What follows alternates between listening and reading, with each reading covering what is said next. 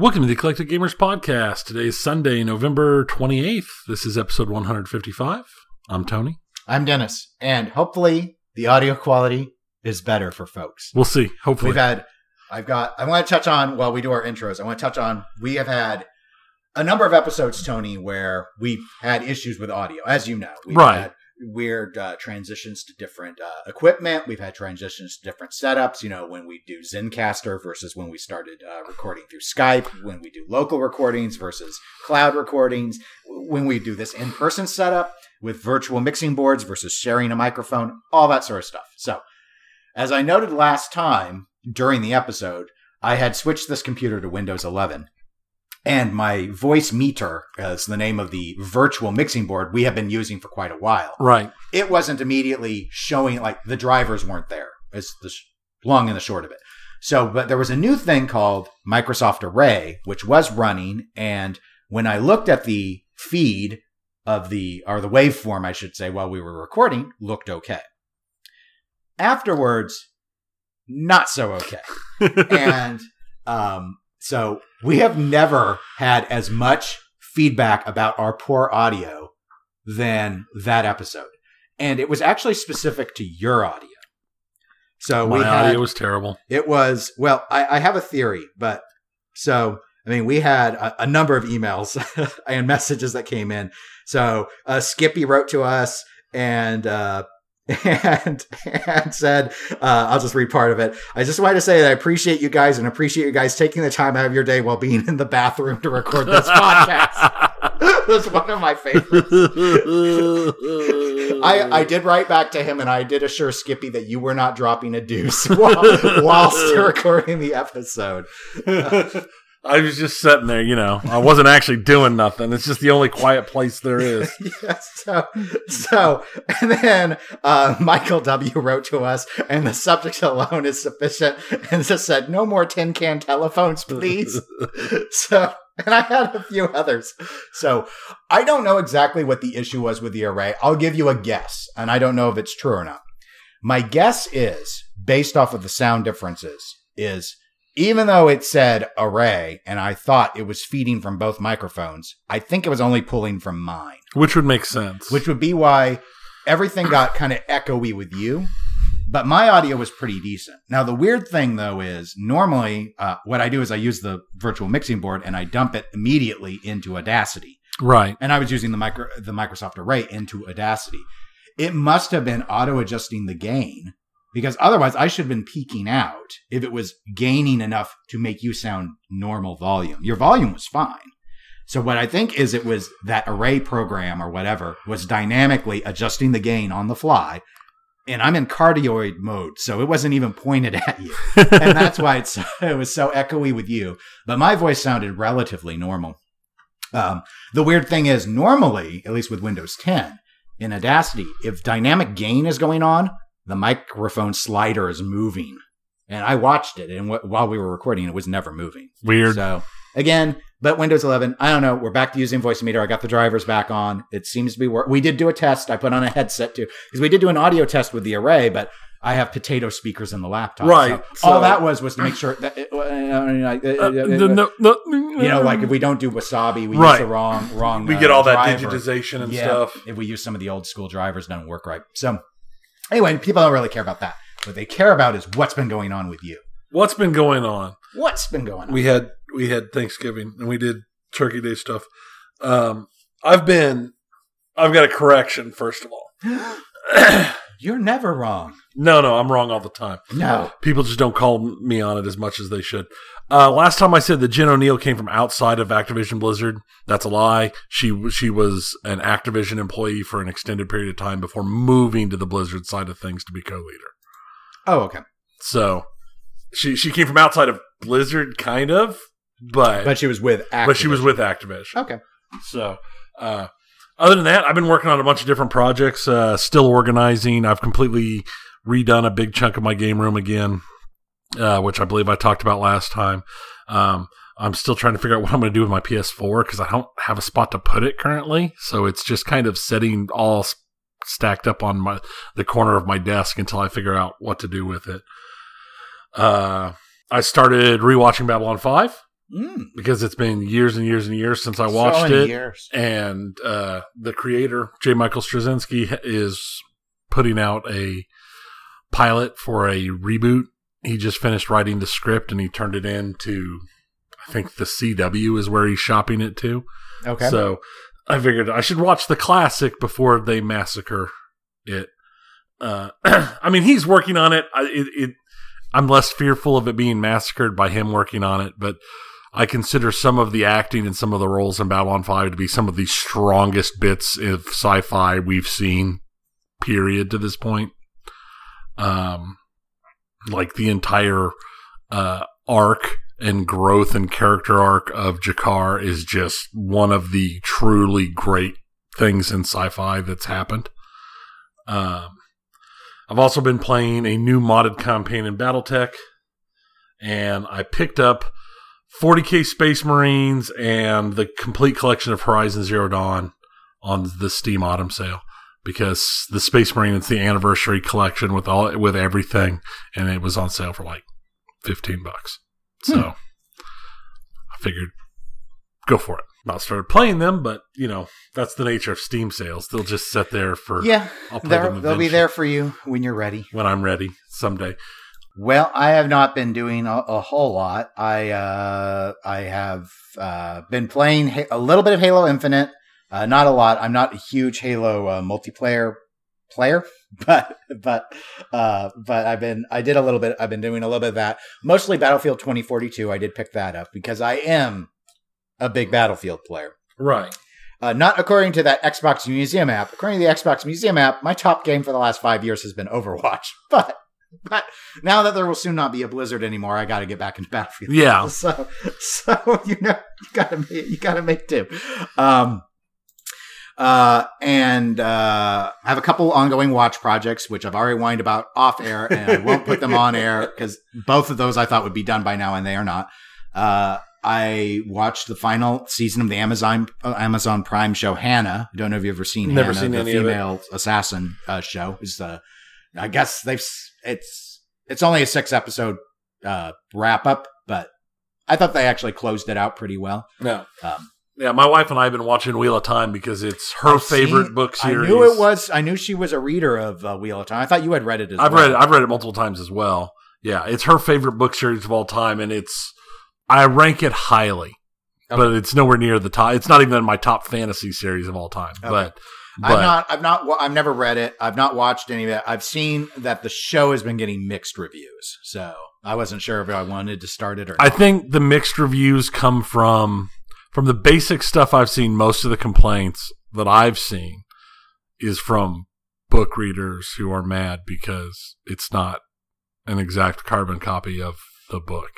It's like it's 14 books and like 2.5 million words, and they can't direct carbon copy that to the TV. I mean, it's just it won't work.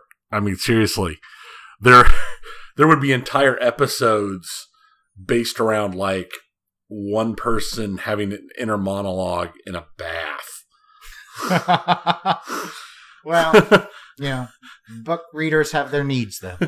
I mean, to be fair, taking out the description of clothing by just showing the clothing instantly cuts it from 14 books and 2 million words to like 6 books and 750,000 words. Okay. Well, see, a picture is worth 1,000. It is. So, and I, as you know, because I was playing it when you came over, I am still working on Hades runs in the epilogue portion. So, anyway, speaking of our epilogue, we're not there yet. We got to go through a couple segments first. People have to suffer first. They do. They must suffer. But life is suffering, so they need to get used to it. Life is pain. Life is pain. You just get used to it. I'll get up right this minute, Mommy. Right into it. CollectorGamersPodcast@gmail.com if you know what movie that's from. I'll give you a hint. It's not a recent one. Okay, so pinball. Hey, we're back to the early part of the year again. there isn't very much news going on. People want to pretend there's a lot of news going on, but there really isn't very much. I can tell you a couple of kind of newsish pieces if you want to touch on them. But before I do that, let me go ahead and mention that I did on our Eclectic Gamers YouTube channel, something we don't use a whole lot of, but I do on occasion. I did release a parody video of the Cactus Canyon remake reveal trailer. So there is a link to the show in the show notes for anyone that wants to see it. It's taking that cutting edge, straight down the middle content. And I've dropped in so many movie references and game references. And there's one part, I don't know if you've seen it. I did. Okay. Then you probably recognize the part where you hear this German guy going, Bier! Bier! Not very many people know that one, but it's in there. So in terms of the not much pinball news, but what there is, I can tell you recent discussions, and this came up on the recent episode I was on of the Pinball Show. For those that haven't heard that, you can go over to the Pinball Network and check it out. But we had a very lengthy discussion, me and Zach Minnie, the host, about what's going on in 2022 with pinball distribution and the limited quantities from Stern. It was very Stern specific. Right. And I think we've touched on it before. I know we at least privately have. But it was really just Zach reiterating that they have been, the distribution network has been informed that there will be allotments of pros and premiums rationed out, much like LEs. And Zach's speculation is that a lot of distributors will be raising their prices beyond MSRP. That doesn't surprise me. They're going to have to just to stay alive. And so there's a big discussion on, well, I don't know, I'd necessarily describe it as big by Pinside standards, but there is a Pinside discussion that's touching on that as well. I think the original poster said that they didn't even know what the Pinball Show was. So apparently there have been signs of this cropping up as well. We'll have to see on that. But, again, I think it's something we've already sort of touched on. Another little item that came up on the spooky side that I've been seeing a number of people on, and I don't think this is going to shock you, but apparently people are dumping their deposits at a loss to get out of Halloween. No. So I still haven't played it. I still don't have an official opinion, Tony. I don't have an official opinion, but there are a lot of people that or as I saw someone describe it, there aren't a lot of people that are diamond handing this thing like it's GameStop stock that are going for it. I still, on occasion, see one of the active sort of supportive threads on Pinside, and there's a lot of people, in my view, trying to psych themselves up that this is a good game. But there's another audience that either is like going, woo, I dodged a bullet. I was able to take a few $100 loss on my non-refundable deposit and sell it to someone else, or people who have their game, be it Halloween or Ultraman, they're like, I need to get rid of this, but I don't want to lose this much money. Ouch. Ouch indeed. And then there's a lot of those, the few that I've heard from that are diamond handing seem to be hoping that Spooky can fix it with code. Oh yeah, code fixes everything. If you got Lyman sheets on speed dial, maybe he can. I mean, there are some people, case in point, there are a lot of people actually, I would say, that don't think Walking Dead is a great layout, but it's the code that makes it a great game. Right. Walking Dead, in my view, though, isn't a bad layout. It's just not a high flow layout. So, and again, I haven't played Halloween, but there are things about it when I looked at it when it was revealed, and what streams I've seen where I'm like, I just don't know what you can do with it. Right. But I still need to play it to really form a proper opinion. So I'm not pushing one way or the other on, if you love it, I love the theme. I love the idea of Halloween. You probably prefer the theme Ultraman. I do. But, but for me, there have been lots of themes that I was interested in, but if the layout isn't good, Alien was that for me. And I liked the code of Alien, as I've said numerous times. I thought Joe Schober's code on Alien was a great idea, but I just didn't care for that layout. And it's not a terrible layout. It just wasn't worth the money to me. Well, maybe when the new one comes out. Maybe. Or, you love the look of Rob Zombie, but oh, God, it was so bad. Oh, it was such a terrible how player. Is it as a player? I loved the art. I'm like, this is cool. I remember and then it was like, you're like, oh, I really like to get a translate. It's too bad that there's so much money. And then it was hot garbage. Yeah, we did have to play that one a lot. And we did. And it got to the point where it's like, do I just want to forfeit so I don't have to play this game? So let me go ahead and hit our rumor corner now, actually, before I move to our final thing. And we did have an email. It was actually from Chris Chandler, who was writing in about something you're going to touch on in the video game segment regarding Activision Blizzard, your most favorite topic in the whole wide world of favorite topics.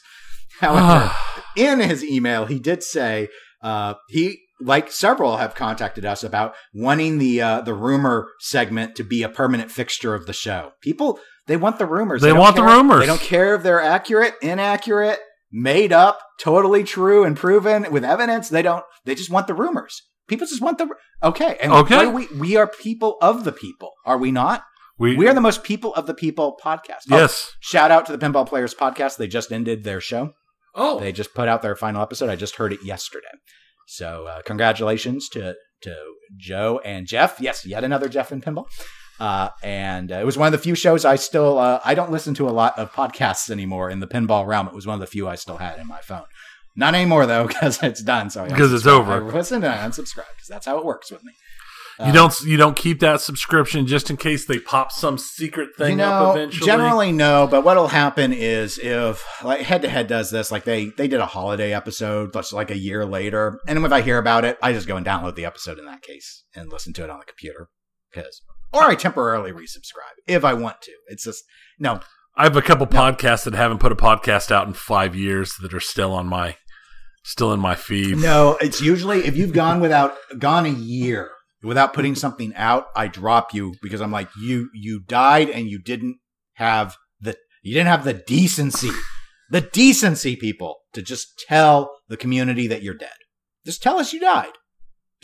That's the biggest thing with podcasts is a lot of times they don't, and that's where like Pinball Players Podcast did it right. They actually said, "Oh, we are stopping. Here is an announcement that we're stopping." There's so many of them that don't do it. They just stop recording. They just stop. And then so usually a year is my threshold of rules, though I put anyone who's gone 6 months on the sus list. Right. Like if you've gone 6 months and you couldn't even scrape together a 10-minute episode, you're on a sus list. Right. Now I can see putting certain caveats on that. Specifically, there's one podcast I follow that part of that's kind of always been part of their thing is that they are 3 people who record a podcast together. One of them lives in Texas, one of them lives in New York, and one of them lives in Canada. So when they do record, and they all work different weird things. So when they do record, it's basically when they get the chance to. So sometimes they'll go and they will drop 3 podcasts in a month. And then other times they might drop 1 podcast in 3 months. I've never seen a gap bigger than 6 months for them. But they flat out say it straight at the beginning. It's like, we all have wildly divergent schedules and we record when we can. Right. And different shows do it. I mean, it depends on your pacing too. So, a good case in point is Hardcore History. Yes. I know not to expect a Hardcore History podcast every quarter. I know it's going to take him more than 3 months to put out an episode. I'm happy if I get one a year. I'm lucky if I get 2 a year. I'm happy with I expect 1 a year. That's what I mean. I'm happy if I get 1 a year. So, no, if he doesn't give us 1 a year, I unsubscribe. Dan's getting paid. Dan can do, and I've never seen him take a year. So, right. If he goes that far, I'll be like, Dan, goodbye. I don't know if I could do that, though. Revolution's, Mike Duncan's podcast is about to end once it finishes the Russian Revolution. And then Dan will be my only history one left. So Dan's my only history one at this point. I like Revolutions. It's a good show. I did start listening to a new podcast and then dropped it because I couldn't keep up with it because they were dropping like 3 podcasts a week at a time. And it's too much. It's just too much. It's like, no. Now, that's a whole other matter of people that do really frequent releases and make their shows really long. Yeah, that's the thing. It's like a 2.5-hour podcast and they do it like 3 times a week. And it's like, I don't have your stuff's interesting, but I don't have the time for this. So with that divergence from pinball, let me divert us back to Chris's email, which is what triggered all of this, where he said regarding the rumor section, he suggested a couple of names. I'm currently calling it Rumor Corner. I've basically stolen that from Gaming on 10 and their DDR corner. Yeah. I'm confessing this up front. So shout out to Nick and Don. Confessions. A new fragrance by Pinball Clyde. It's not. It's the new game by Jersey Jack. Confessions. And the wizard mode are designers telling you things. Chris suggested a couple of names for this segment, and I'm killing them both, but I'll throw them out here. Okay. So you know. One of them was rheumatoid amiritis. I have a high appreciation for that one. It's a dad joke, and so it's getting read out. I like it. Out, but we have standards. I can understand the veto. Okay. I'm just saying I like it. And he also suggested that we just call it "Are you not rumor-tained?" I like that one too. Gladiator. I salute you. Good job, Chris. You are a resident gladiator. They're both good. but not happening. It's Rumor Corner, the boring Rumor Corner. So here's Rumor Corner for this episode of Are you not rumor-tained? Are you not rumor-tained? Dang it. Maybe I'll throw that in at the end. But we're not calling This this segment. is Rumor Corner. Cool. Fall into a pit of a bunch of nonsense. Ooh, look, it's pretty. Pinball and ramps. You'll find both down there. I'm not dead. I'm quite badly hurt. I'm in quite a lot of pain. Somebody please. Hello? Can you hear me? Can you help me, please? I'm in quite a lot of You pain. got Austin Powers too. Why not? That's not anything to do with it. He fell down a hole. Just there you go. Okay. So here's the latest Rumor Corner.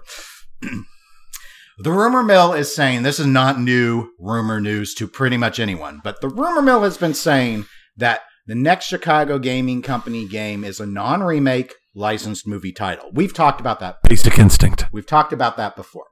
Just wait till you see the wizard mode. I don't want to talk about. Okay. All right. Okay. Here's the interesting part that people might not have heard before that I'm hearing amongst my rumors. My rumors are telling me that the controlling entity behind whatever license this movie license is demanding an old school pinball experience. By that, like no ramps. Quentin Tarantino. I could see him doing it. It screams a Quentin Tarantino thing.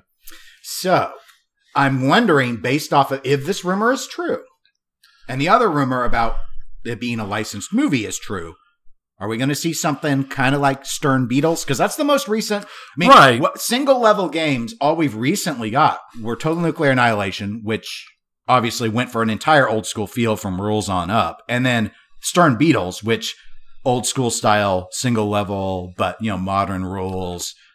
Both, I think, are really fun games. So it could work, but I know a lot of people instinctively are like, where are the ramps? There was someone who actually added ramps to TNA. Why? Because they can. Okay, that works. All right. Good for you. So that's... Okay, the old school pinball demand thing, like I said, that screamed Quentin Tarantino. Well, and I'm guessing, does this mean something like Stern Beatles? We could go further, Tony, and we could say, does this mean gobble holes. Actual holes. electromechanical, like you're going to put in reels and you're going to be using a bunch of that rotors could and work switches. with the right licensed movie. I think it'd be more like Beatles. I think people are going to want, if it's a movie, they're going to want the screen used with, and I mean, I know there are some people that are like, they want to just watch the entire movie on the Which I don't the understand. LCD. If you want to watch the movie, just watch the movie. And then the next thing you know, we get Bubbly Bobo. But anyway, so are you not rumor-tained? I am rumor-tained. I'm just kind of... I'm sorry. I'm just like locked now into this what would be a good Quentin Tarantino movie to be a pinball machine. And the thing is I don't think most of them would. That's fair. And I've not seen Once Upon a Time in Hollywood, so I'm not sure. Django Unchained. Django would be okay. Jackie Brown's too slow. Jackie Brown's too slow. Everyone's going to yell about Pulp Fiction, Yeah, but Pulp I Fiction would be disagree. the obvious. I don't think it would work very well. What about the Inglourious Bastards? Inglourious Bastards could work. It's goofy. Kill Bill could be good. it's got enough over the tops, and Actually, it's got. I think Kill Bill could work very well. Kill Bill of any of them, I would, because the modes, like going after each of the Vipers, Lends itself to the modes. So that's where I think that stands out versus like a Pulp Fiction, which is it's not. Then again, I guess with Pulp Fiction, you could justify your random mode order by saying, well, it's not in chronological order as a movie. So right. What about Hateful Eight? Hateful Eight. I really like that movie. I did really enjoy that movie. But I don't know. sell. I know Westerns aren't really going to sell. I know it. I guess it's not technically a Tarantino movie, but I mean he wrote it. But Dusk Till Dawn. Yeah, but again, I wouldn't think you'd have controlling stake in it. Would Rodriguez demand old school pinball? Right. Is that his thing? I think he'd be all like, let's just put a bunch of lines to make it look like gritty film, Planet Terror style, and then just do Desperado. Oh, Death Proof would fit both with the. It's such a bad movie. It's just one bad movie. It's horrible. I will never watch Death Proof again. But the only cool thing about it is the car. Yeah, but that whole feel it would fit in real well with that whole like going back to like 70s solid state machine. Kind of fits with the whole Grindhouse. Yeah. I mean, that's a fair point. Death Proof. I mean, I just can't imagine really CGC agreeing to Death Proof. No one bought Death Proof. They all bought Planet Terror because it was so much better. Yeah, so much better. All right. So anyway, that's Rumor Corner. So we only have one last thing here in pinball, Tony. Build a bank. I'm bringing it back. Now, I dug through the Facebook and the poll stuff, and it's like, no, they did it with groups, and then you have to do like special stuff otherwise. So here's what we're going to do. We're going to do special easy stuff. This is the way I've seen others do voting. So this is how we're still going to do it on Facebook like we used to. So no straw poll. Yeah. I'm not going to throw up images. I'm just going to put up the list of the games that we pick. I got my little pen in my paper so I can write down what's chosen. So what I'll do is people will vote with those specialized like symbols. So we won't use the thumbs up because that's the default one. Right. So the way I'm going to do it is I'll put the listing up on Facebook. We're, of course, going to go over our picks here. And if you want to vote for Tony's list, use the care symbol. That's the one with a little happy face that's hugging the heart. And then with me, use the wow symbol. That's the little shocky looking face. So that's how we're going to do it. And I'll explain that in the post so people see it there. So, and just to see how this goes, we're just going to do 4 pins, not the 6 like we used to. So the way I'm going to do it is I'm going to let you start first. And what we're going to do is top 1 through 10, 51 through 60, 100 through 110, and then 200 through 210. All of them solid state, not doing EM. And as I noted, you get to go first, and I'll go ahead. I have it loaded up here. So here are the top 10 games. We're not doing like the random thing. You can pick any of these 10. And of course, I cannot pick what you've picked. Okay. We'll still keep that. So here they are in order. Number 1, Stern Godzilla. Number 2, Medieval Madness. Number 3, Deadpool. Number 4, Stern Jurassic Park. Number 5, Attack from Mars. Number 6, Jersey Jack Guns N' Roses. Number 7, Monster Bash. Number 8, Stern Pinball Iron Maiden. I have to clarify because there is a Stern Electronics. Right. Number 9, Jersey Jack Pirates of the Caribbean. And number 10, Twilight Zone. Obviously, there's some bias in here because Attack from Mars is my favorite game of all time. It's your most favorite game. But since we're doing this, we're picking a very specific bank. I am going to go with Godzilla because it's the current hotness, and I love that game, both theme and playing. Okay. You've gone with Godzilla.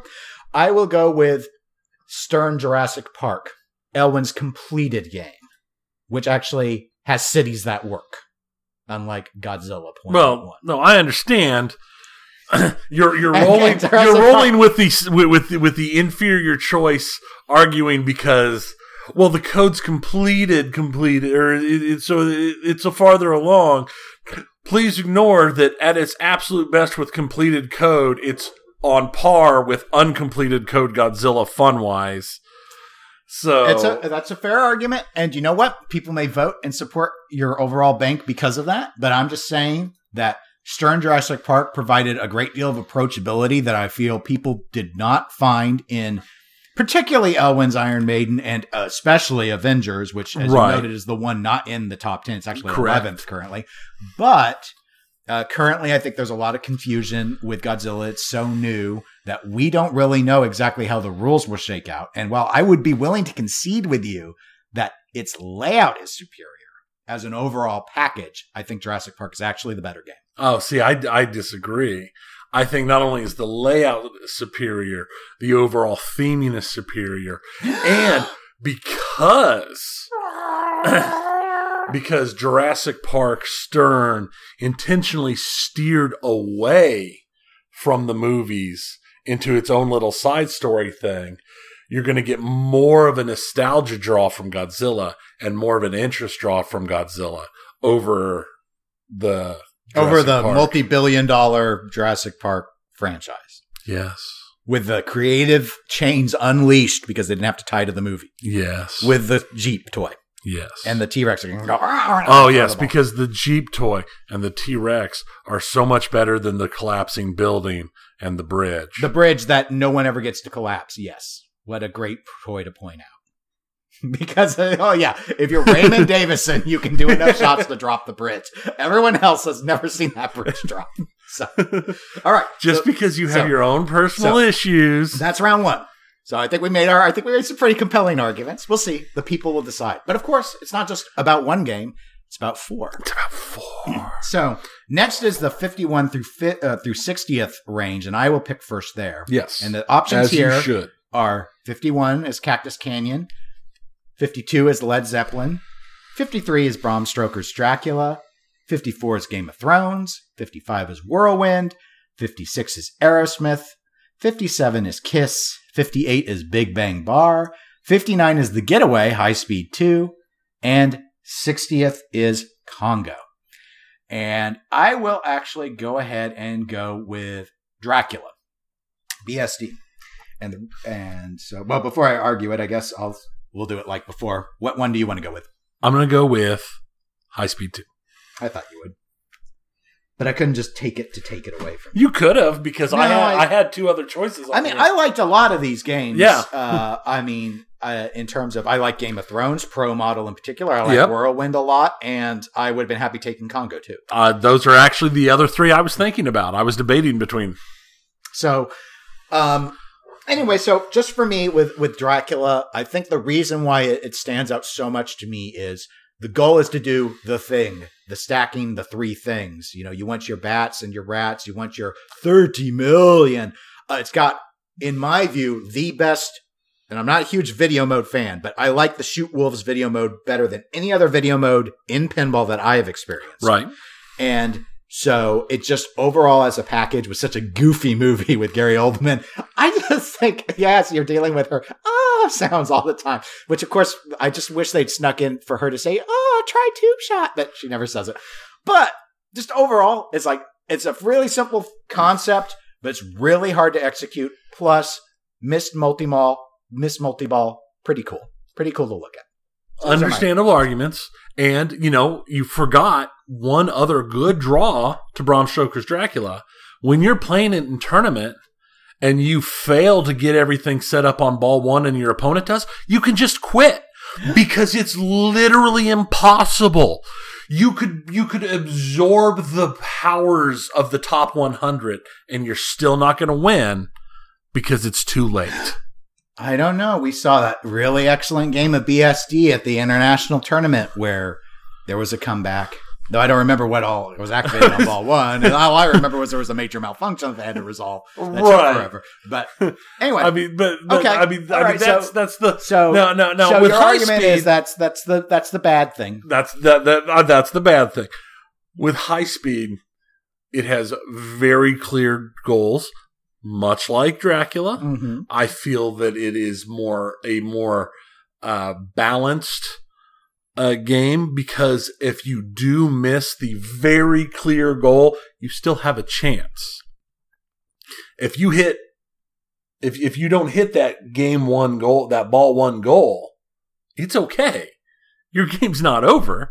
You still have a chance. And I think that is very important in this type of format.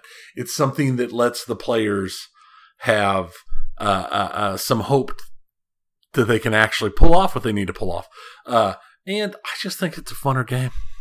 Yeah, I mean, I really do enjoy playing Getaway. The thing is, you raised a good point about you still have a chance. In fact, I'm really glad that they went with a car theme because it's got some of the worst rubber banding in all of pinball, right up there with Mario Kart or Burnout or anything else.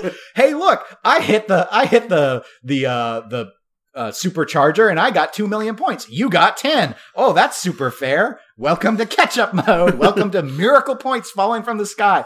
And whilst Bram Stoker's Dracula does actually have a number of bugs, holy cow, so does Getaway. I wouldn't argue it on a competitive standpoint because I don't think Getaway is actually very well balanced competitively. I think it's got way too many catch-up features. But it is a fun game. So, yeah. And I do like getting the beacon going. But yeah, for me, Bram Stoker's is just a little bit more special on the neatness front. So that's why I argued it. But let's go to the third set, which this is going to be the 100 to 110, and you get to pick first yet again. So I'll read the games real quick. Game number 100 is Medusa, the Bally from 81. 101 is The Who's Tommy. 102 is a tie, so you can pick either of them, Demolition Man or Paragon. 104 is a tie, Dirty Harry or Firepower. 106 is Earthshaker. 107 is Time Machine and The Sopranos. And 109 is Whodunit and Bride of Pinbot 2.0, the Dutch pinball modification. So interesting. And then there's no 110 because obviously where they're doubles, it skips a number. Hence, right. If people are getting confused, understand this is how math works. So interesting. Yeah, tough choices. We're getting to the ones where it's kind of like, I could do without any of them. But actually, I like most of these games too. Yeah. It's just the choice of the two. Much tougher. I'm actually, you know what? I don't know. I'm going to go with Demolition Man. Okay. And I will actually go with Firepower. That's what I was debating going with. But I figured my bank already has with high speed. I wanted to get something more between the two, between because I've got Godzilla and then I've got high speed. So I felt like Demolition Man felt better in between. Well, Demolition Man is a really fun game. And that would have been the other one I would have considered taking. So we were debating the same two games. Yeah. I mean, for me with Firepower, and obviously I do own Firepower, so it's in one sense, I guess I could always go with my money with my mouth is Build the Bank here. Right. Where granted, it's one of the more affordable games in this section, or it was back in the day. I say no games are affordable anymore. Firepower is just, it's simplistic brutality. It is. Those six stand-up targets are the way to activate your multi-ball. If you're playing for multi-ball, which is not the competitive strategy because there's no scoring bonus for it, but if that's your goal, that's the casual goal of the game. Very difficult to achieve. Obviously, you get to have an interesting bonus multiplier build-up by going up top to the top lanes. It's got a super fun spinner, in my view, to rip. Again, got to hit those stand-ups if you want to light it and actually make it worth anything. But it is worth a lot if you can do it, and will stay lit until you drain. It's got a kickback on the left, and it had speech, it had triple multi-ball.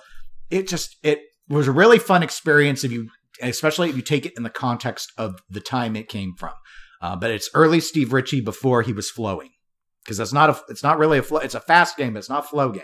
Right. So it's just sort of, for those reasons, I think it's one of the best 80s games, especially when we're talking numeric, pre-alpha numeric pinball experiences. It's really hard, but not in that even the right shots are unfairly hard Flash Gordon way.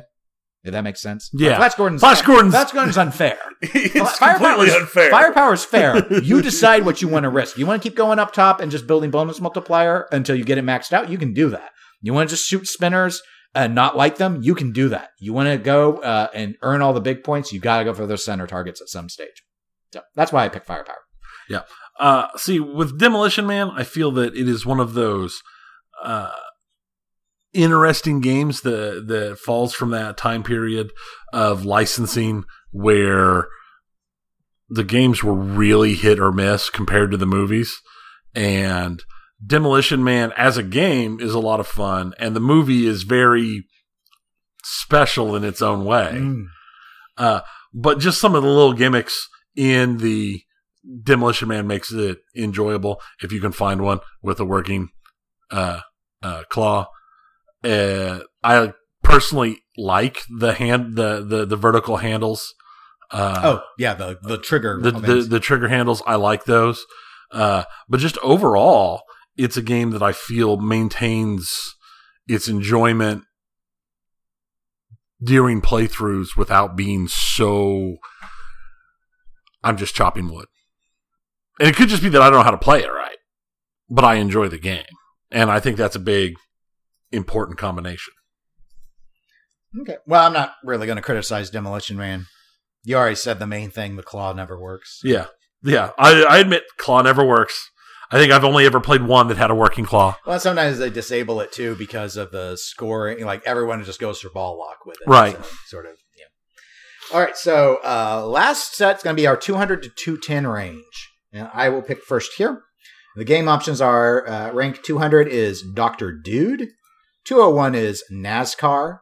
202 is Sega Godzilla. Ooh. 203 is Maverick. 204 is Atlantis.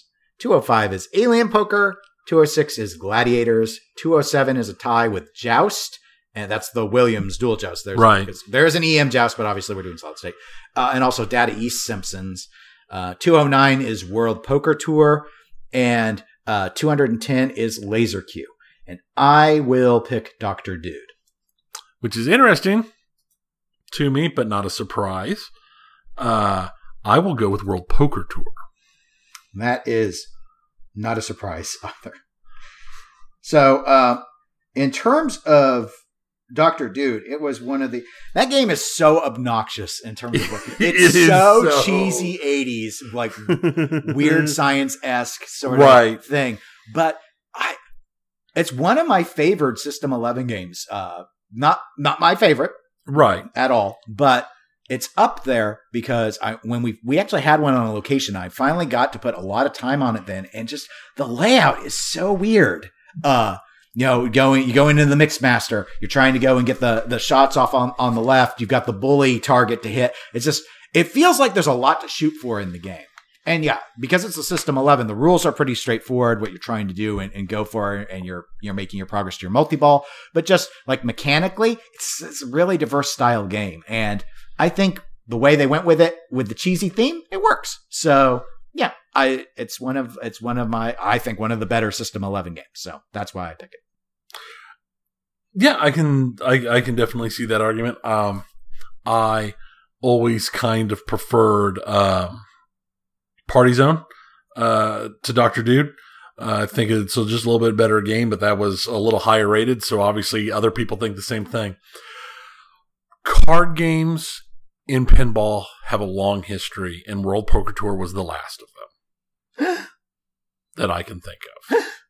But it is just a fun combination of drops and the more modern aesthetic of games. I mean, it's an 06 game. So it's from the dark times, and for being from the dark times and how things were, it's really enjoyable, even if the theming is a little weak. Overall, I've always enjoyed that game. We had it on tournament rounds for quite a long time. Always had a good time with it. So I think that it is a good modern example of the classic poker game that was so much of pinball's history back in the day when everything was poker or pool. It was like between poker and pool, that at one point in time was like 60% of all pinball games. Yes. Trust his scientific analysis of it. Trust you can take that to the bank. All right, so those are our picks. So again, Tony's Build a Bank is Stern Godzilla, Getaway, Demolition Man, and World Poker Tour, and mine is Stern Jurassic Park, Bram Stoker's Dracula, Firepower, and Dr. Dude. So we'll have that up on Facebook, and people will do a little icon to vote, and we'll see if that works. And who knows? Maybe we'll have more news and I won't have to run a content. Oh, have to run a hopefully. game. But but I was like, no, we'll go ahead and run. It's been a long time since we ran a game. Yeah, I looked at our website. Actually, I was looking at it earlier, and I was like, when was, because I was trying to remember our past Build-A-Bank, because I actually have a page on our Eclectic Gamers podcast website. We last played Build-A-Bank on episode 120. So that's not as far back as I thought. No, we actually only ran it from 114 to 120. Not every episode, Right.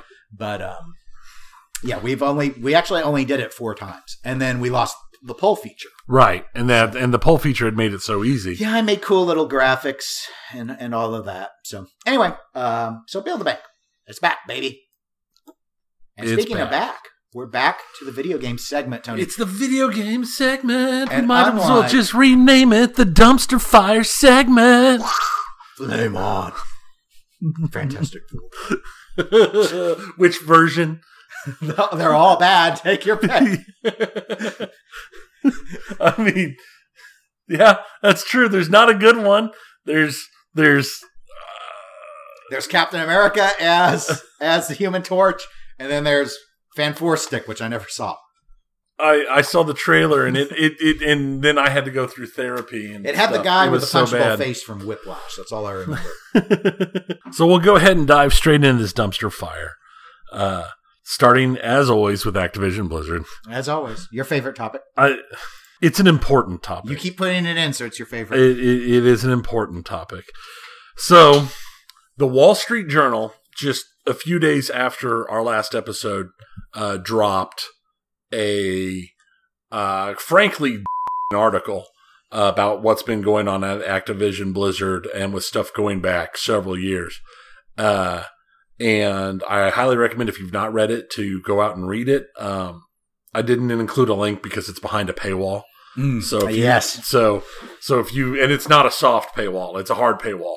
But I mean, there are places where you can read chunks of it. One of the authors put most of it up on their Twitter. But more information has come out about Jen O'Neill's announced departure. It turns out that she wasn't being paid as much as the male co-leader. So it was more like a 60-40 co-lead split. Yeah, basically, because that here, Activision Blizzard put a co-leader up that included a female because they wanted to change the look because of how everything is. But that's literally all they did, was they changed the look. Tokenism. She was a token. They didn't even pay her as much. They apparently offered her equal pay after she turned in her resignation.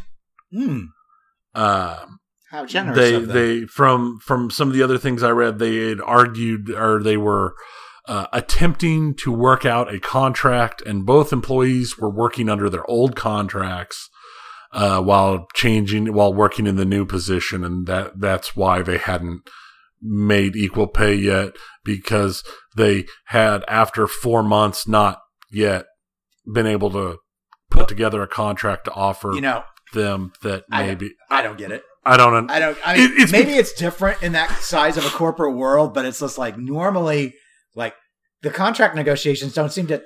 This isn't Bobby's job. What the heck? What the heck? That's the whole thing. I don't understand. Maybe it's too big. Maybe it's too.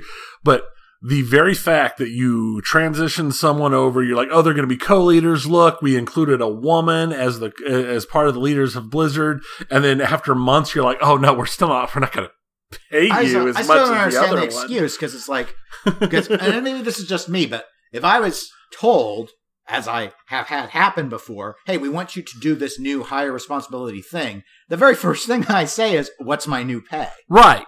It's never been, oh yeah, make me responsible for all of this and keep my pay the same. I would love to do that. Yeah. No, it doesn't make any sense. I'm not to an me. artist working for fame, the fame and credit, the whole fame and credit. Look, you'll be able to make a big exposure. impact. You'll get so much exposure. What a joke. In the report, it also claims that O'Neill contacted Activision's legal team to discuss her resignation after only a month in the position. Writing, I have been tokenized, marginalized, and discriminated against. Ouch. Ow. That's bad. Included in it are more talk that Bobby Kotick, CEO, has known about allegations for years and has been actively protecting people, including at least one executive who HR was like, yeah, we need to terminate this guy. And Bobby's like, nah, he's good. So Bobby. he's got to Yeah, that guy didn't leave Activision Blizzard until he started getting questions about the whole situation while they were writing the article. Suddenly he's, I gotta go. Oh, So not a good look. I'm not even going to touch all the allegations. It is a huge article. There is a lot of stuff in it. I highly recommend you read it. There are calls within Activision Blizzard from employees and from a very, very small number of shareholders asking for Bobby Kotick to step down. And when I say very small number of shareholders, I'm talking like less than 1%. Yeah, that's been the main. I mean, I've seen online some new, like journal sites or editorial. I'm assuming they're editorializing because I see a lot of headlines saying Bobby needs to resign. Bobby needs to resign. Mm-hmm. It's like the headline for a lot of stuff. But whenever I've read any of them, when it comes to the shareholder stuff, if some of them have kind of made it, there's a little bit of puffery where they've tried to make it sound like maybe there's momentum, but most There's of the no stuff momentum. I've seen in neutral style articles that seem to suggest there is currently no, even with the drop in the stock price, there's no serious effort to. In fact, I have read that a number of the board members are friends of his. Yes, they're all friends of his.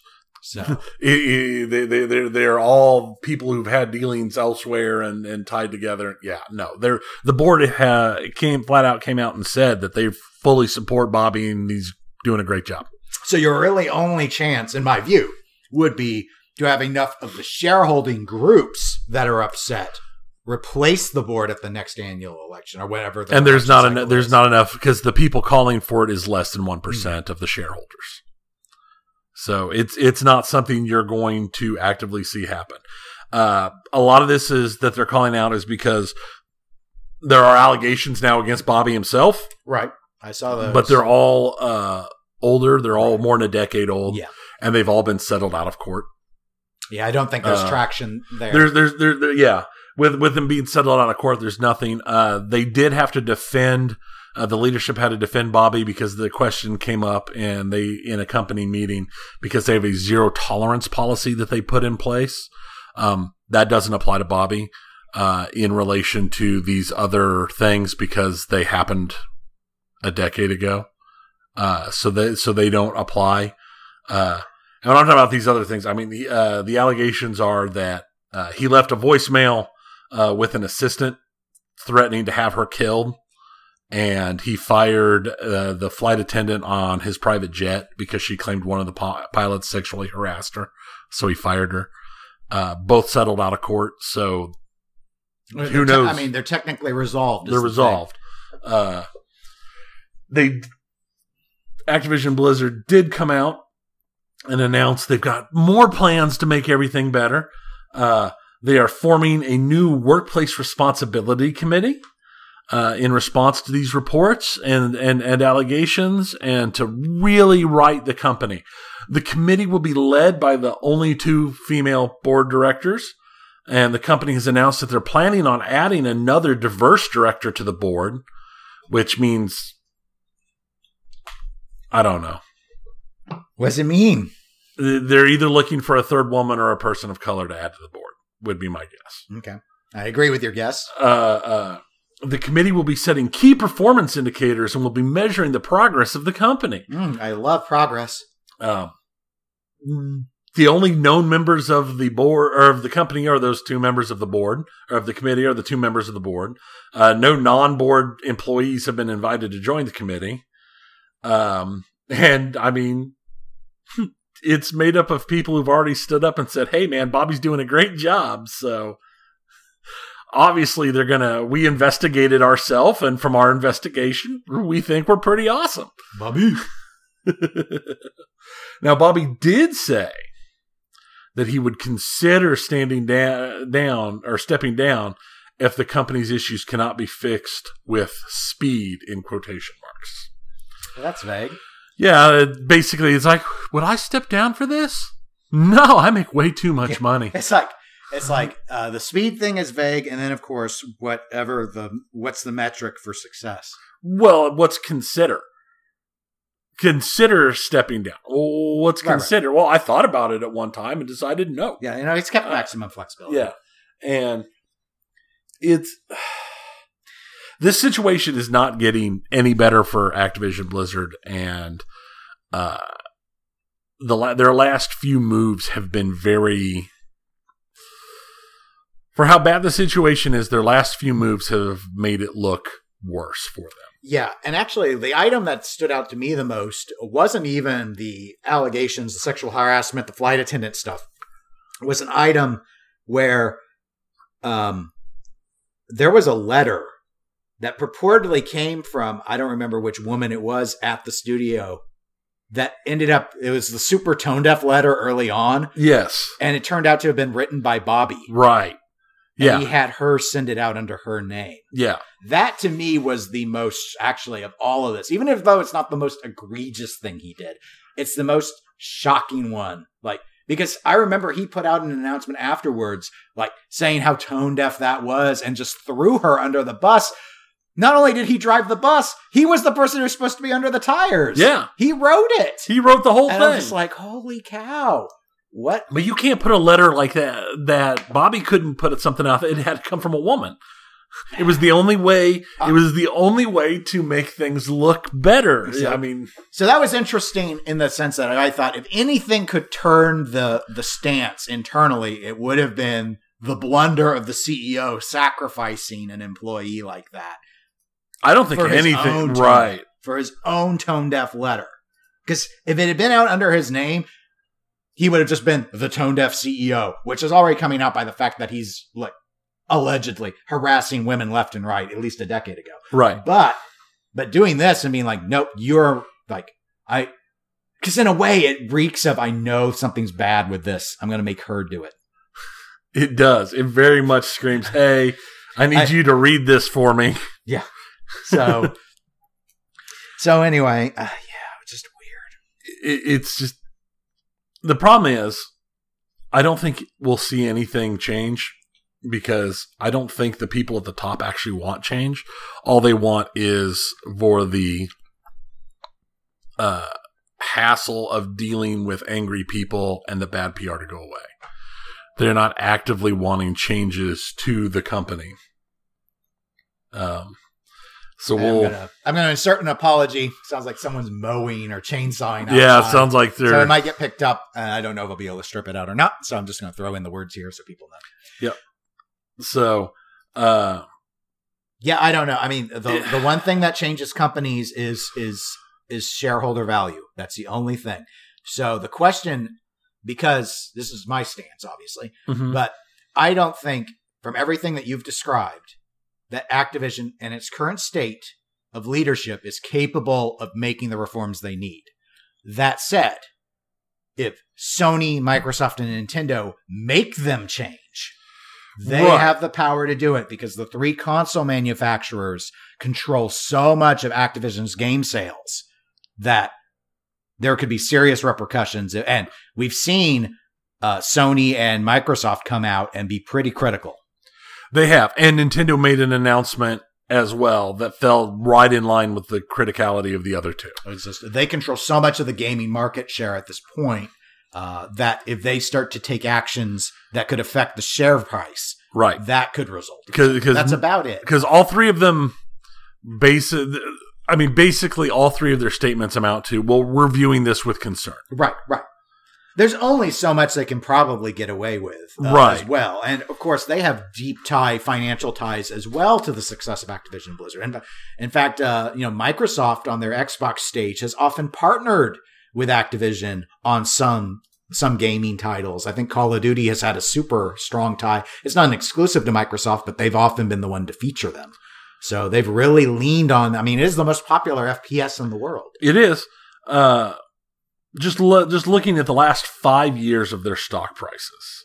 So 5 years ago, December 2nd of 2016, Activision Blizzard's stock prices were at $35.71. They peaked a high of $103.81. That was in February of this year. Yeah, I remember when they fired all those people after they had record profits. They Yeah. must have done a really good Yeah, they did. boost to that And it stock. really pushed their stocks up real good. And currently, they're still sitting at $60.62 is what they're sitting at right this second. So this isn't even the low point of the last 5 years. It's not even the low point of the last few years, because they spent most of a big chunk of 2019 sub $50. And you want to talk super low? I've actually considered taking some of my invested savings and shifting it to Activision because I think the board's going to win this. I think And the stock's going to go back up, and I could get it low right now. Yeah, I can see it. Because in the end, with the full board on, with everybody on board and the shareholders, except for such a small portion, in complete support of what's going on, I think the only way anything's going to change is if they end up losing the suits and get hit hard. Yeah. So Yeah, there are risks. there's some serious chainsaw time going That's on. why it's time for all the trees to die. The ants The don't right like time it. of year. Just like I had like two neighbors decide while we were in the middle of our Thanksgiving dinner, they decided that's when they were going to start mowing. So they're out mowing their leaves and everything in the middle of our Thanksgiving dinner while we're trying to talk. And we're just like they're all around us. So we're just like having amongst to, us. yeah. With it. It was They were just in the everywhere. house mowing leaves. It was Kicking open door. because there were so many of them mowing. It was loud enough. At one point, I'm like, "Are they mowing my leaves?" They must take all the leaves. I All had the to leaves check are out the window. I was like, what's going on? So, continuing drama. The Roblox Corporation, makers of the incredibly popular game Roblox. Super popular. It's the game my daughters play the most. They play it all the time. They are suing content creator Benjamin Robert Simon. He's a YouTuber who's been banned from Roblox for years due to sexually harassing users, which is really disturbing considering most of the users are like 14 and under. Using racist and homophobic slurs, attempting to upload photos of Adolf Hitler into the games, and just doing it. His whole shtick is basically being a massive troll on Roblox. Okay. But he's a content creator, so I know you can, like, people build their own games and stuff. No. He's a content creator. He's a YouTuber who creates videos. Oh, okay. I thought he was a Roblox programmer. No, he's not. Okay. He is Thank a you. YouTuber who just makes videos. But he has been banned to the point, but he still he gets other people to create accounts for him, and he'll use their accounts so that he can still play and still make his videos. Well, he might have gone a step too far. Really? Because he is accused of posting terroristic threats during the Roblox Developers Conference in October in San Francisco. He was posting stuff on Twitter and elsewhere talking about, the police are there searching for Islamic terrorists, and he had an open discussion with a bunch of people online about the 2018 shooting at the YouTube studios, where he was saying, I'll just wait till that happens at the Roblox convention, and putting up a whole bunch of stuff like that, to the point where they actively shut down. Oh, and they were putting out posts warning people, don't go to RDC, the Roblox Developers Con, the next day, because it's not going to be safe. So they actually ended up with a temporary lockdown of the conference while the police and security secured the buildings and searched because of all of these online threats that are all traced back to this one guy, who then rapidly started trying to delete his stuff on Twitter when Twitter's forever. it started blowing up huge, and now they filed lawsuit against him for damages. So, will anything come of it? I don't know. I just thought it was interesting. Maybe. Maybe they'll finally spook him from doing this, but I guess if he's making money off of his content And creation- that's the thing is Is he deeply popular? with a certain segment of people. I'm just kind of like wondering how much money he makes off of YouTube. Probably enough that he doesn't have to do any other job. Okay. So he's a successful content creator. Yes. There is a surprisingly large number of like troll content creators that are just terrible people and they're not rich. They're not, XQC or right. They're not making millions. Yeah. But I see, we have that in watches on YouTube. There are some that are basically just like trolling, making fun of like units and stuff. And they get enough, they do live streams and stuff and they make enough money that that's all they have. You could live on it. Yeah. I mean, like I said, they're not rich, but they're making enough money they can survive on it. So it's just becoming a very common thing. Okay. We'll see. I did want to follow up on the last episode's Star Citizen discussion. They crossed the 400 million mark. Okay. So nothing else has changed. They just made $400 million total now. Halo Infinite and Battlefield, like you talked about, they're out.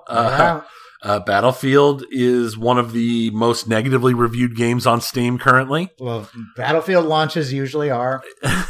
Battlefield 3 and I think 4 especially had a very troubled launch. Battlefield 1, not so much. Yeah. I think this is one of those sets of reviews that it's just more around the launch woes because, oh, look, it's a launch of a multiplayer game that is having server problems. Yeah. Friday, I tried to play, and I ended up playing Halo Infinite because I couldn't get in because of the servers. Yes, and that's what almost all the complaints I saw when I scrolled through. The complaints fell into two categories when I went through them. Category number one is about stuff that was in other Battlefield games that they took out. Yeah, I mean, they changed stuff up in all of them. So right. It's there's some stuff I missed too, but like people are talking about, you can't peek around corners anymore, and I've been more. They've done a lot of revamping to the builds. Is mine. So yeah. Like now instead of it's like you have to pick a class for one particular piece of equipment and. Things you used to be able to combine, you can't combine anymore because of how they've done it. Yeah, I've seen a lot of complaints that it's more. I can't have a repair tool and a rocket launcher anymore. Like the rocket launcher is flexible. Any character can take a rocket launcher, and any character can take a repair tool. But you can only choose one of those selectable items, and so there's not like an engineer build that comes with that. No, I saw a lot of complaints that it's more hero shooter like, and they don't like that with how the builds are. Historically, there were always like 4 classes. or so in the game, and now it's like there are 12 hero types that you can pick from, and but I wouldn't compare it the same way. It's not like I disagree with that in the sense that it's not like they have different health amounts and stuff. It's more like this hero has a sentry gun turret. This hero gets the cluster grenade. This hero gets the Healy dart gun. It's like they all have like one thing, right? So 1 or 2 things, sort of thing. Yeah. And then the others were the server problems. So I'm sure that will come back positive. In fact, I'll tell you my biggest complaint. This is one that the PC people haven't complained about because they probably love it. Crossplay includes PCs, so I had to go and disable on Xbox. I had to go in. Sony allows you to toggle in the game. In Xbox, I had to go into the Xbox system and turn off all my crossplay because PC people are farming console players. They're bullying us. You gotta leave us alone. We have our training wheels. You leave us alone. You're going out there and kicking us over on our tricycles. And I've got my controller and my auto aim. I've got my controller, and then there are people going around with mice going, pew, pew, pew, and I'm like, where's my head going? And yes, then someone told me no. I saw these little PC icons, and I thought, is that just the symbol for crossplay? And I was like, no, those are PC people. They're here to farm you. They're here to kill you. So I have switched it to just Xbox for the time being, because in a lot of other games like Overwatch and such, crossplay is console people with each other, right? Not PC people, because it's too hard to balance. Yeah, mice are more accurate, so it's either there was a game called Shadowrun that tried to do that way back in the 360 era, and I had the PC version, and I would go along and I would play, and the console people had an auto aim, but it still wasn't the same as what you could do with a mouse, right? And so I'd play that with a mouse, or I could plug in a controller if I wanted the auto aim, but anyway. I don't like being farmed. Don't like being farmed. PC people farming me. So we'll see. It'll move up, I'm sure. They pretty much always do. All these games launch pretty negatively. Most of the Call of Duties have done the same. They launch super negative and then end up moving up to at least mixed. Halo, that one's been pretty smooth mechanically and server wise. My biggest issue with Halo has been, and it's probably just me not being smart enough. It's not clear to me, like, to search for game modes. Like, I can see easily how to set up custom servers where I've set the game mode. But I almost feel like I'm just being thrown into either 4 versus 4 or a big battle. Maybe I get capture the flag. Maybe I get oddball. I don't know. It's a mystery. And I'm kind of like, the first day I played, all I got were variants of capture the flag. And I was like, can I please play another mode? I was actually asking for deathmatch. My least favorite thing. Just give me deathmatch. Just give me something different. Something I don't different. want to have to keep this flag. I keep taking the flag. Leave the flag alone. That flag didn't do anything to you. Leave it alone. One of the biggest complaints I've heard about Halo Infinite is it feels very familiar and it feels very much like playing the old Halo games. And the biggest complaint is at the same time it's very much like playing an old Halo game. Because, there's a certain groups of people, they always want the old, but then sometimes when they get it, they're like, I might have wanted a little bit more than the this. The thing is, the multiplayer's free. So right. I'm like, whatever. Yeah. I've never been a huge Halo multiplayer fan. Right. So I've always respected it. It's just not, usually I just don't pour a lot of time in it. So like me losing in Halo Infinite, it doesn't surprise me, but they've changed some stuff up. But again, I don't really have time. I can't play multiplayer games for the most part. You could. All you have to do is give up on your Battleship Simulator. And see, the thing is all the games I play they have this wonderful thing, and it's called I can stand up and walk away because I'm going to have to do that. You can stand up and walk away in Halo, then you can be farmed. Yes. I can stand up and walk away and then not get kicked or slaughtered and not come back when I finally get to come back and sit back down 10 minutes later and the game's over and I had 2 kills and 173,000 deaths because they just farmed me because I just stood in place. That's right. Until just I got auto-kicked. Yeah. You're corn. You're wheat now. I did want to put in, I saw a video for a new game that just cracks me up. Bandai Namco is putting out a Dragon Ball Z horror game. Yeah, you sent this to me, and I read it, and I was like, who came up with this idea? I don't know. Basically, it's using the Dead by Daylight type thing where there's like one super powerful bad guy and then a bunch of regular people and they're trying to escape, except for it's set in the Dragon Ball Z universe. So you have a bunch of 0 power people. Humans. Trying to escape from the giant big bads from the Dragon Ball Z. I'm like, you're talking about bad guys that literally blow up the planet. Mm-hmm. How do you escape from that? I don't know who came up with the idea. I watched a little bit of the gameplay. The video didn't have a whole lot of gameplay. It was more deep explanation. I watched some of it. Okay. It's just so weird to me as a concept. I think someone said, hey, World War Z, Dragon Ball Z, let's merge genres and have a horrific Dragon Ball. I don't know if it works. To be fair, pretty much all Dragon Ball games are horrific. Yeah.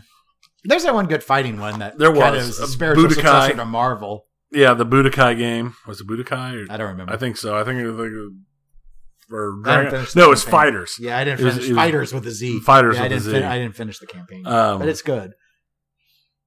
And the last thing I want to touch in, this actually kind of straddles the line between video games and tabletop. Straddle. Tabletop. Forgotten Realm. For those of you who do not know, we used to have a tabletop section. Permanent tabletop segment. Like over a year. Yeah. The problem was I got to the point where I wasn't going to the tabletop store anymore because I didn't have enough time to do everything. So something had to go. But now you have plenty of time. So here it is. Oh, yeah. Here it is. But basically, at a tabletop 40K tournament in Spain a couple weeks ago, there was a player who wore Nazi paraphernalia to an unofficial tournament. And players complained, and the organizers did nothing. He actually did very well in the tournament because so many people he was playing against forfeited rather than play him that he actually ended up with a very high score in the tournament overall. And this is kind of an issue that 40K has been dealing with for the last several years because its aesthetic and lore is being used by fascist groups and white Aren't they supremacists. Space Marine humans? Aren't they kind of like that's a fascist? Yeah, oh yeah, they're super fascist. And they're being kind of upheld as like an ideal and a goal, and they're using their iconography and their lore for their own uses. And it's gotten to a point where Games Workshop, the makers of 40K, decided they wanted to make their thoughts very clear. So I wanted to go ahead and read their note. It's not terribly long. It's not terribly long. It's not terribly long. I don't know. It's like 8 paragraphs. It is like 8 paragraphs. But no, I spoiled it. Sorry, guys. But it's not long. Just listen. Trust me. But It's I like a just, couple sentences. I think it's one of those things that with the kind of things we've been dealing with in video games and honestly in pinball lately, to see a company making a very, very specific, obvious stand is something we're not used to seeing. So, their press release. The Imperium is driven by hate. Warhammer is not. There are no goodies in the Warhammer 40K universe. None. Especially not the Imperium of Man.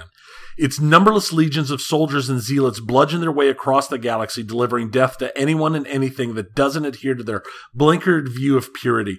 Almost every man and woman toils in misery either on the battlefield, where survival is measured in hours, or in the countless manufactorums and hive slums that fuel the imperial war machine. All of this is in slavish servitude to the living corpse of a god emperor whose commandments are at best only half remembered, twisted by time and the fallibility of humanity. Warhammer 40K isn't just grimdark, it is the grimmest, darkest. The Imperium of Man stands as a cautionary tale of what could happen should the very worst of humanity's lust for power and extreme unyielding xenophobia set in. Like so many aspects of Warhammer 40K, the Imperium of Man is satirical. For clarity, satire is the use of humor, irony, or exaggeration, displaying people's vices or a system's flaws for scorn, derision, and ridicule. Something doesn't have to be wacky or laugh out loud funny to be satire. The derision is in the setting's amplification of a tyrannical genocidal regime, turned up to 11. The Imperium is not an aspirational state outside of the in-universe perspective of those who are slaves to its systems. It's a monstrous civilization, and its monstrousness is plain for all to see. That said, certain real-world hate groups and adherents of historical ideologies better left in the past sometimes seek to claim intellectual properties for their own enjoyment and to co-opt them for their own agendas. We've said it before, but a reminder about what we believe in. We believe in and support a community united by shared values of mutual kindness and respect. Our fantasy settings are grim and dark, but that is not a reflection of who we are or how we feel the real world should be. We will never accept nor condone any form of prejudice, hatred, or abuse in our company or in the Warhammer hobby. If you come to a Games Workshop event or store and behave to the contrary, including wearing the symbols of real-world hate groups, you will be asked to leave. We won't let you participate. We don't want your money. We don't want you in the Warhammer community. For those heroes out there running their own Warhammer events, we'd love for you to join us in this stance. Over the years, we've been fortunate enough to support events like Adepticon, the Las Vegas Open, Blood and Glory, and many others with terrain prizes and goodie bags. We've also provided staff to help with organization and rules queries, and to judge painting competitions and run seminars. If you need help running an event, including creating a safe and rewarding experience for your attendees, we're here to help. Just drop our events team an email blah, blah, blah. We'd love to hear from you. We're ready to offer any support we can. I think that's a very clear point of what their stance is in this. So instead, they're just the company that doesn't pay their employees anything worthwhile and rips off lots of other ideas to help form their universe. Yay! I don't know. They said at the start that there's not any goodies in the Warhammer 40K universe, and then they end by saying that they support events with goodie bags. So that's true. Like there are goodies. There are goodie bags, but it's one of those things that's just, I think, interesting to see, considering the way so much of the news around video games have been lately. Mm-hmm. So we'll see where things go. Maybe we'll have good, fun stuff to talk about. Maybe. We'll find out in 2 weeks when we're next back. But in the meantime, if you want to reach out to us about any of these particular topics we've covered, you can always email us eclecticgamerspodcast@gmail.com, or you can go to facebook.com/eclecticgamerspodcast. We're available on Twitch, Twitter, and Instagram as eclectic_gamers. And next time, maybe there won't be any Activision news. Maybe Fingers crossed. Maybe there'll be a new rumor to share. Maybe there'll be no lawnmowers and chainsaws in the background. Yep. Maybe we should know the results of the Build-A-Bank. It'll be fun times. But until then, my name is Dennis. I'm Tony. Goodbye. See ya.